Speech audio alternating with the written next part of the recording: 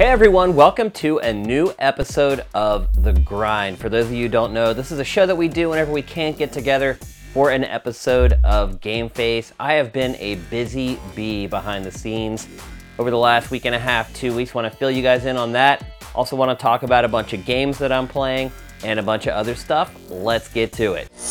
All right, first I want to give you guys an update. It's been a couple weeks since we did a Game Face. I want to apologize for that.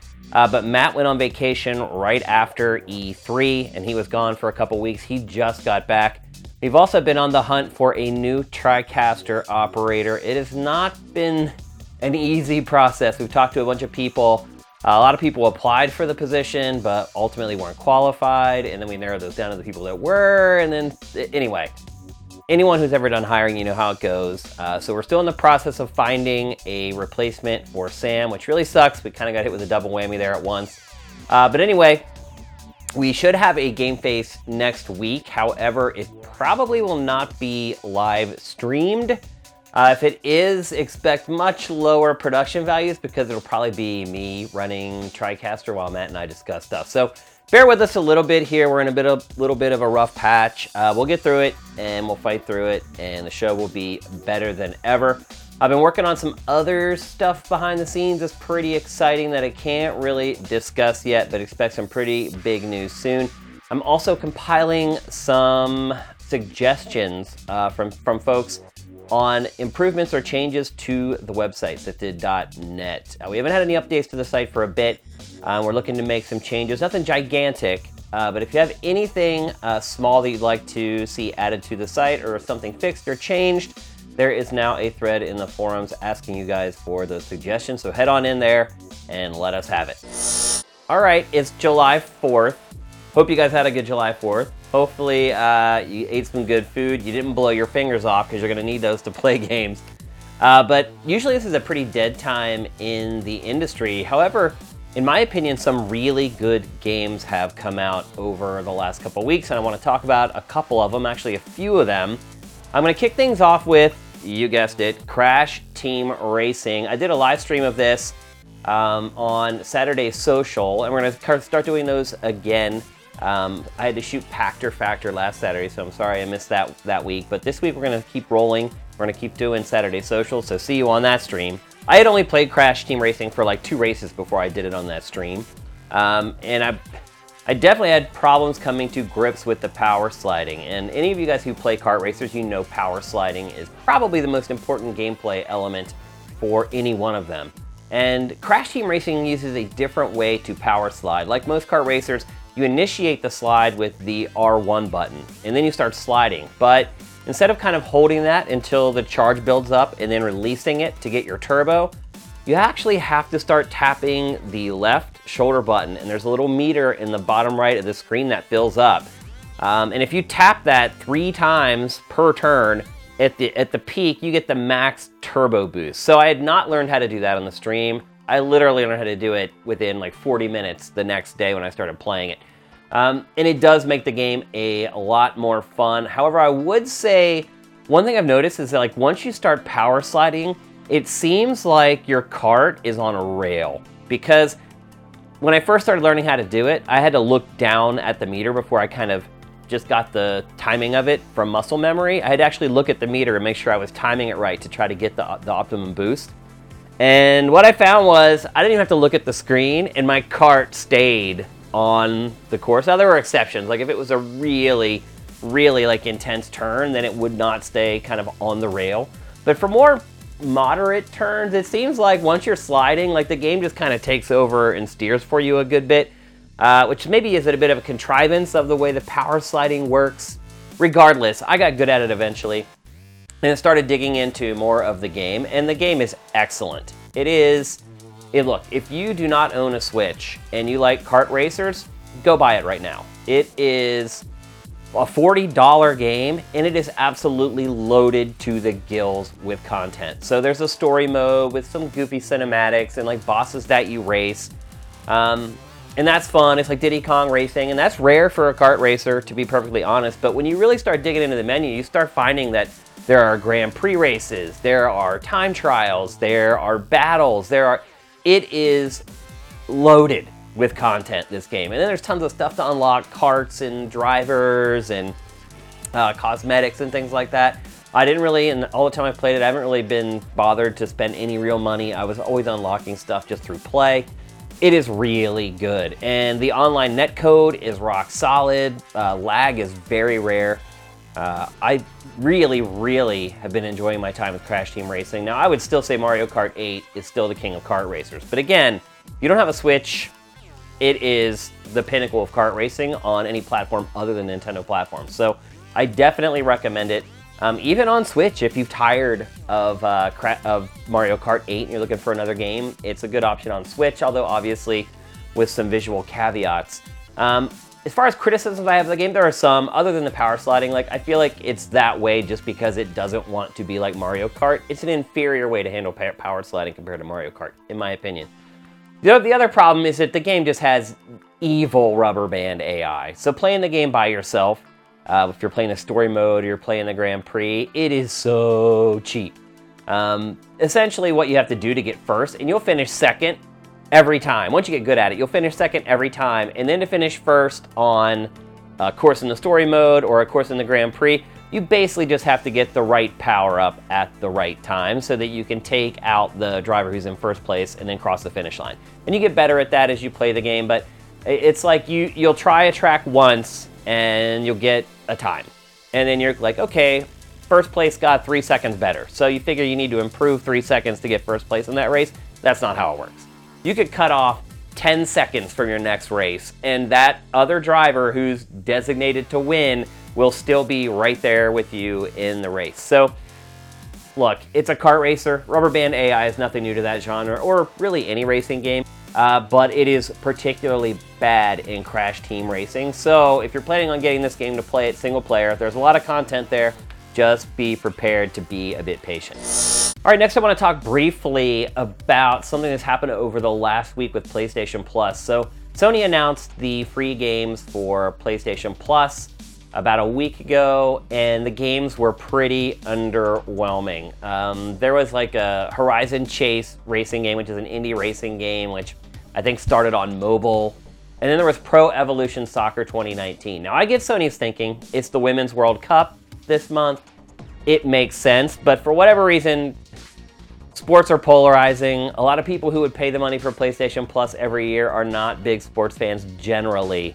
And there was kind of a backlash over, I don't think it was just that it was PES, but it was Pro Evolution Soccer plus this other kind of crappy driving game. And then mysteriously, over the last 24 hours, Sony has changed the free games after kind of the month had already started. So you can understand why some people are a bit flummoxed by this. And to stir the pot even further, today, Konami said that it had no idea what happened. That PlayStation didn't really notify it or tell it why it was doing it. They said they woke up and saw posts on the internet and were like, what the? And they haven't really heard anything from Sony about it. So it sounds to me like fan backlash got Sony to change the games, but that's pretty dirty pool. Like, look, we don't know. Maybe PlayStation still plans on paying Konami the money it would have made from this deal. I don't know.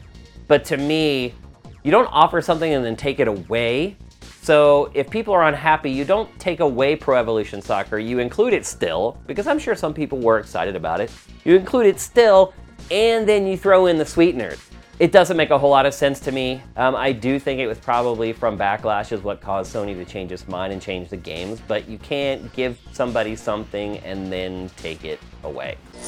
All right, next I want to talk about an indie game for Switch called Cadence of Hyrule. It is a Zelda game. It is not made by Nintendo. It's made by a small indie studio that created the original template for a game called Crypt of the Necrodancer. Both games are essentially action RPGs that are set on a grid where you must attack and avoid enemies to the beat. So a Zelda song plays, you need to move on a grid to the beat and then attack enemies on the beat of the music.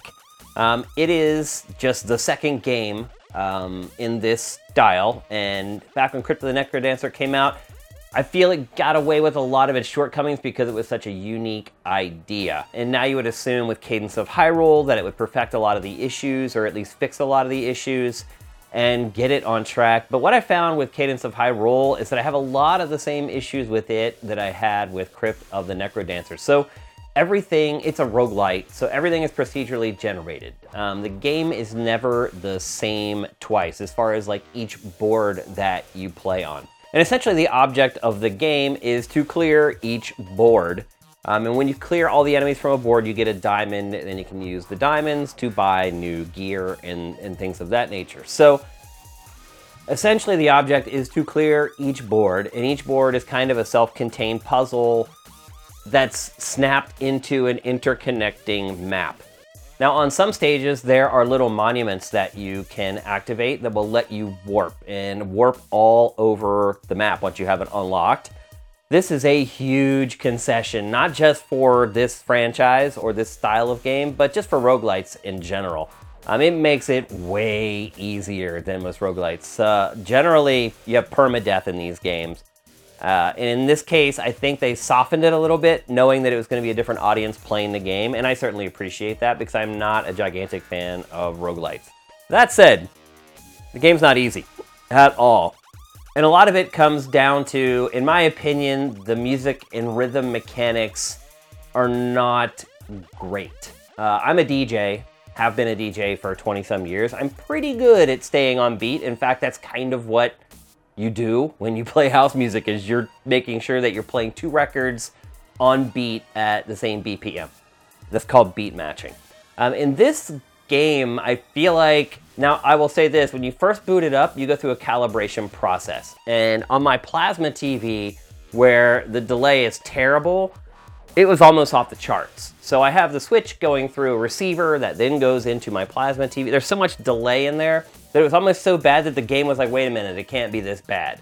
And then I came back here on this setup where I have a monitor with a lot less lag and it's directly plugged in without a receiver, and the game was unplayable, and I had to go and like recalibrate it again. So that's something you have to keep in mind with this game in general. But even after calibration, I felt like the game was still not registering whether or not I was moving to the beat.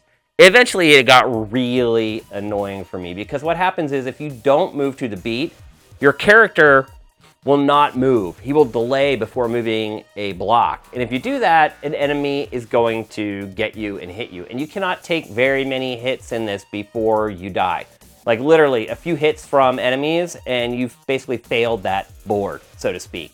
Even though it's been softened for a new audience, it's still a challenging game. The way the world is laid out, it's a Zelda game, so there's like areas where you look on the map and it says, okay, I need to go to this board and then go down.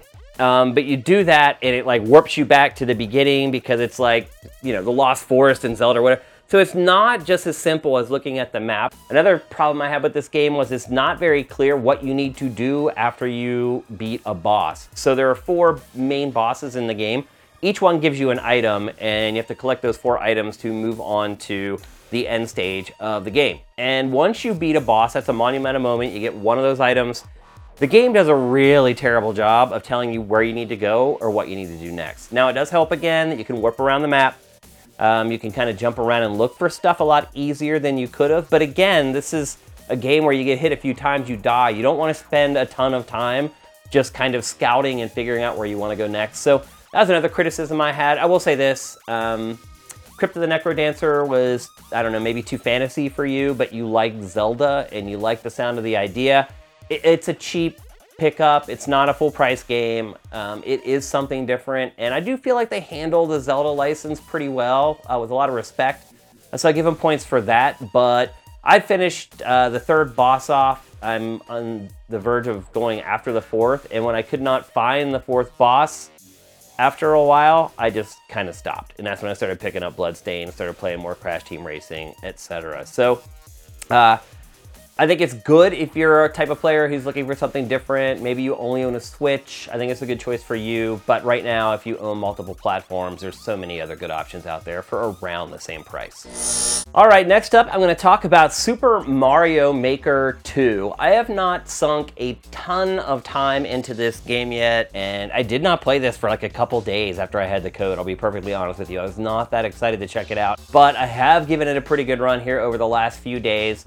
And I guess my overarching opinion about it is that it is better than Super Mario Maker 1. I have enjoyed my time with this more than I enjoyed the first one. And I think it is a factor of more tools being added to the game, because it does create a lot more variety, or the ability for people to create a lot more or add a little more variety into the games that they make. Let's see. Let's start running through some of the modes here. There is a story mode in this, although I would use story very loosely. At the beginning of the game, there's a self-destruct button, and your goofy dog, like stands on it, and it blows up Peach's castle. So the objective of the game is to rebuild Peach's castle. And you do that by playing through pre-made levels.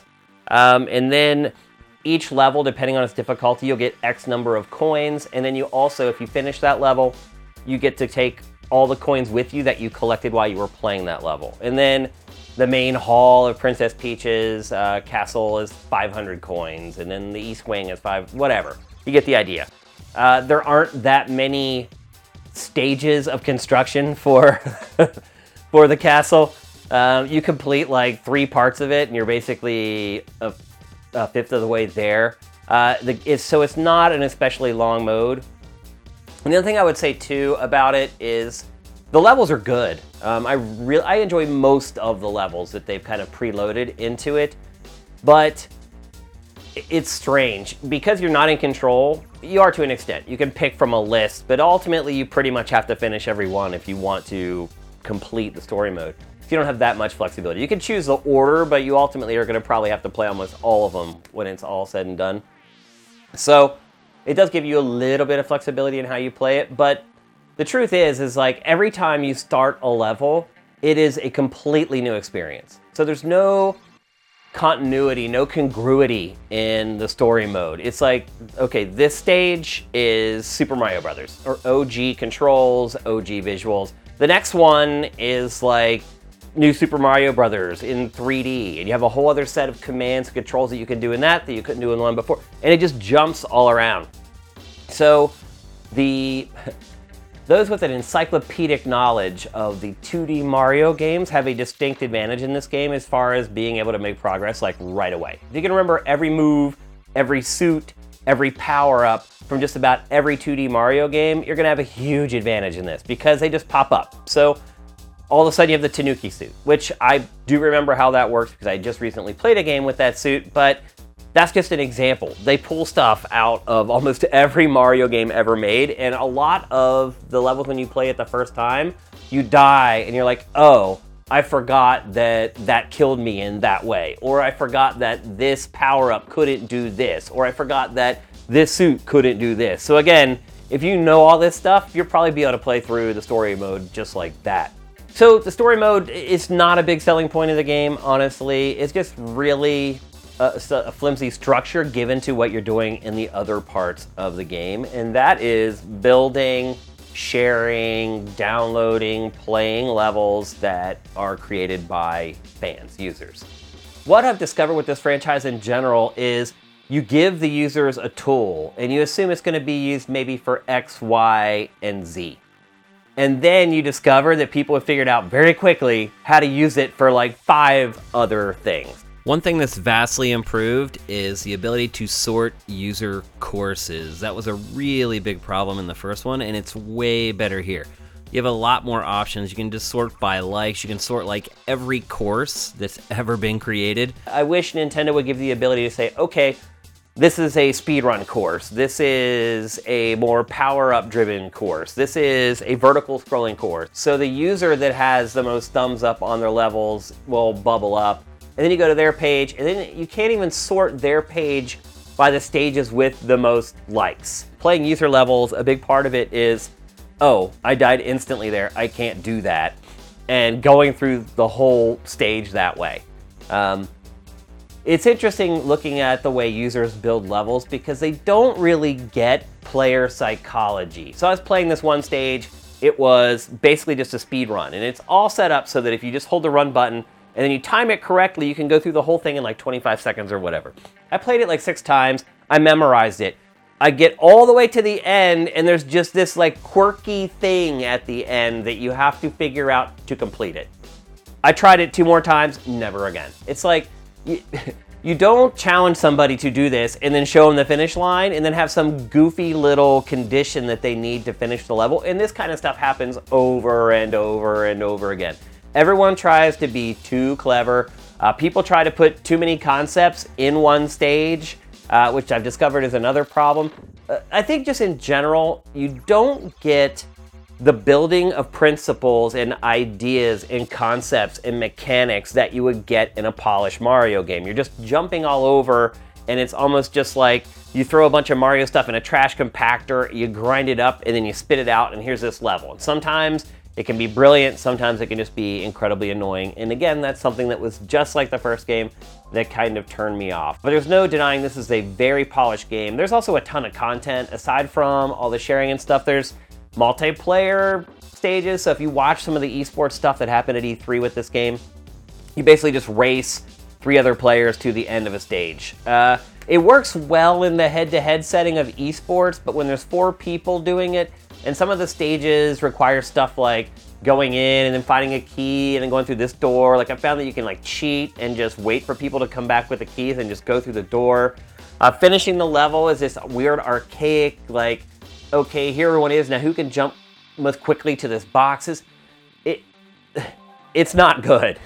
But the deal breaker is the latency. It is almost unplayable. The lag in this game. It literally stopped, turned into a slideshow, went into slow motion, and I've got my Switch hardwired. So, you know, again, when you don't have an Ethernet port on your console, by default, people are going to use Wi-Fi. And that's the problem. Most of the people who are playing this are playing it on Wi-Fi, and it just screws up the experience for everybody else. Is it worth the money? It is a full price game. And I would say yes, it is absolutely worth the full price game. The full price. If you are a 2D Mario fan, this is just heaven. Bottom line. There's really no other way to put it. I hope that Nintendo this time will make some more changes to the course sorting and give us some more options to filter that stuff by or sift that stuff by. I'm not holding my breath because they knew about it with the first game and never did it. But if you're just looking for endless Mario, this is it. The 4th and final game I've been playing is Bloodstained Ritual of the Night. This is, for all intents and purposes, Castlevania in 2019. Iga, the creator of Castlevania since the beginning, had a falling out with Konami, and he went on his own, and he kickstarted this game, and it's taken a long time, and here it is. And I love it. Of all the 4 games I've been playing, and these are all very good games, Bloodstained Ritual of the Night is my favorite. It is excellent.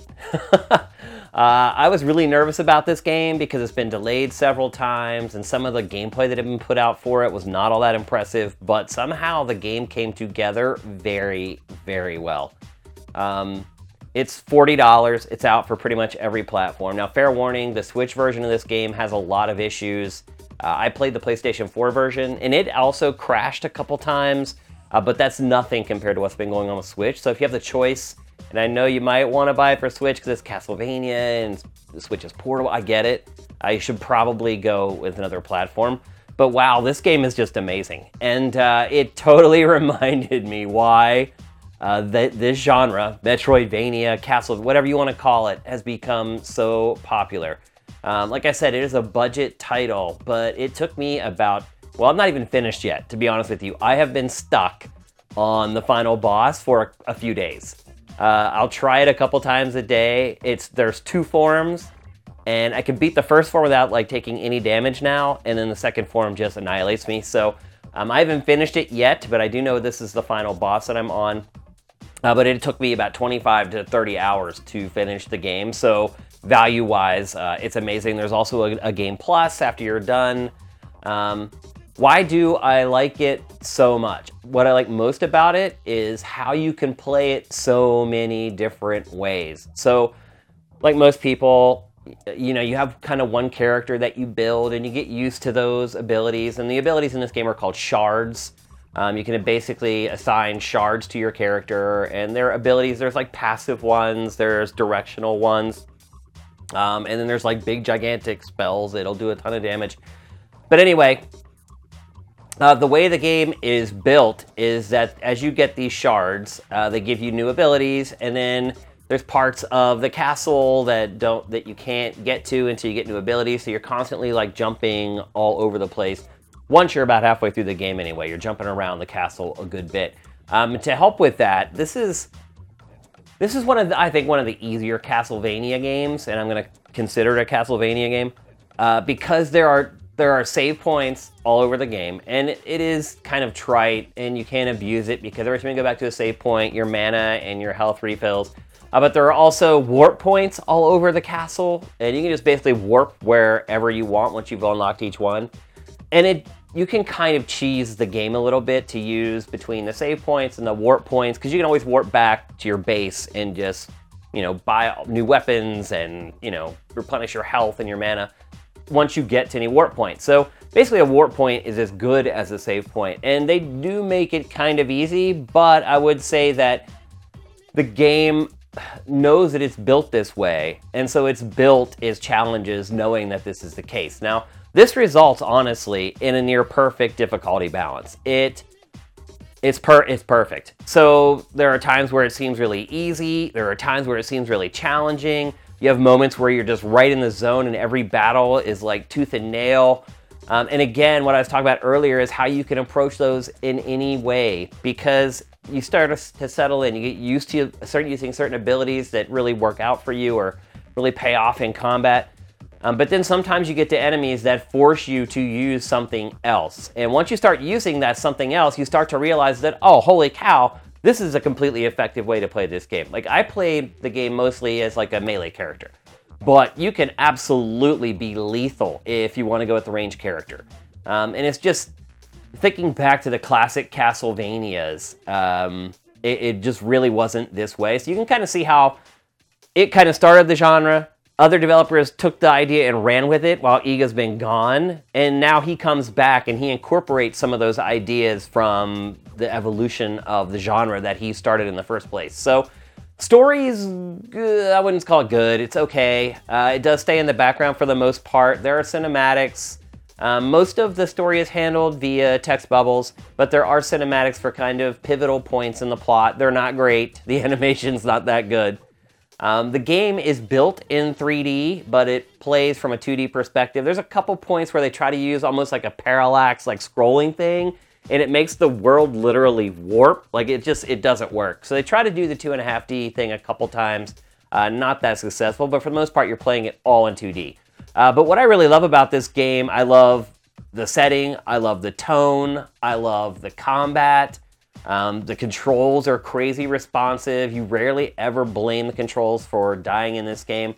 And like I said, the challenge is just perfectly honed. You go through these peaks and valleys where you feel like a badass and you feel completely weak, and then you'll fight a boss that like whoops your butt, but then maybe you fight the next boss and you take him down with like a few swipes. It's just a very exhilarating, fun, engrossing game. And I had all 4 of these games to play over the last week and a half, and what did I play? I played Bloodstained. All right, the last thing I want to talk about on this episode of The Grind is there's a rumor floating around that Sony is in the process of buying Remedy. Now, Remedy, for those of you who don't know, Remedy is the studio that created Max Payne. It created Alan Wake. It's currently developing a multi-platform game called Control. It has been cozy with Microsoft for quite a while. If you remember, Alan Wake was an Xbox exclusive, and Remedy's kind of just been working with Microsoft. And Microsoft just bought up all those studios, just bought Double Fine and announced it at E3 2019, and did not buy Remedy.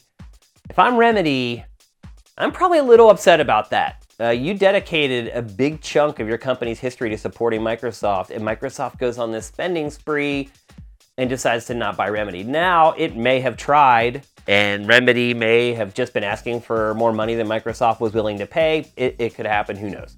If it didn't approach Remedy, man, Remedy has a right to have some gripes over that, I think. So anyway, people were like, okay, PlayStation buying Remedy, that makes sense because Microsoft bought all these studios and it needs to compete.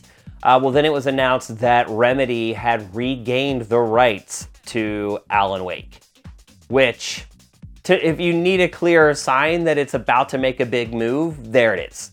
So it appears that it is going to be 100% accurate that Sony is going to purchase Remedy. Now, what does that do?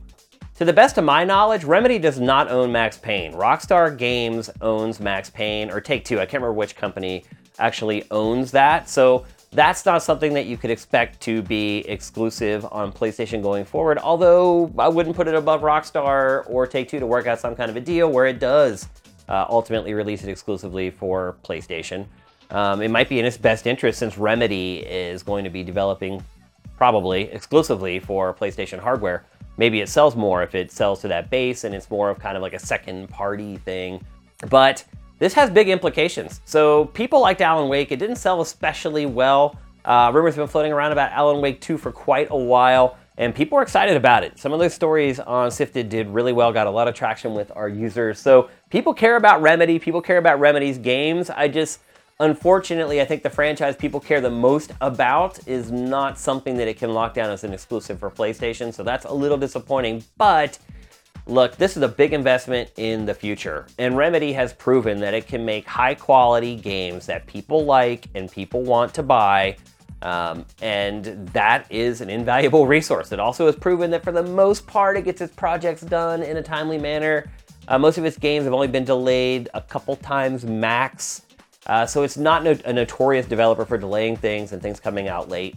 Not that Sony cares about that, because obviously they're working with Naughty Dog and all these other studios who have kind of had, and I wouldn't say that they're even studios, they're notoriously late with games, but Sony just gives development studios a big leash and basically says, look, when it's done, and we'll make way more money if it's a great game than if we release it early and it's mediocre. Sony seems to get that. So I think it's a great marriage. I think the games that Remedy makes are a good fit for Sony's audience. I think it also kind of fills a void a little bit because Quantic Dream just left the fold, and Remedy kind of makes games similar to that, but not quite so narrative-driven, although still kind of. So I hate to say that this is like the replacement girlfriend for Sony, but I think it's an upgrade. Quantic Dream was a studio that could just kind of make one kind of game. Remedy has proven that it can do a lot more than that. So if it's true, and I think it is, I think it's a smart acquisition for Sony that will pay dividends a long ways down the road. All right, so that does it for this episode of The Grind. It's been a while since we've done one of these. We've been rolling with Game Face for so many weeks and months in a row. We didn't really have the need, but obviously with things going the way they are right now, I thought I needed to touch base with you guys. Also, a drawing for June's loot box is coming in the next day or so look out for that and good luck. But should be a Game Face next week, probably pre-recorded, maybe stream, but probably pre-recorded, but no matter what, you'll get an episode. So look out for that. Don't forget the forum thread with suggestions for site improvements and changes. And stay tuned because there could be some really big news coming.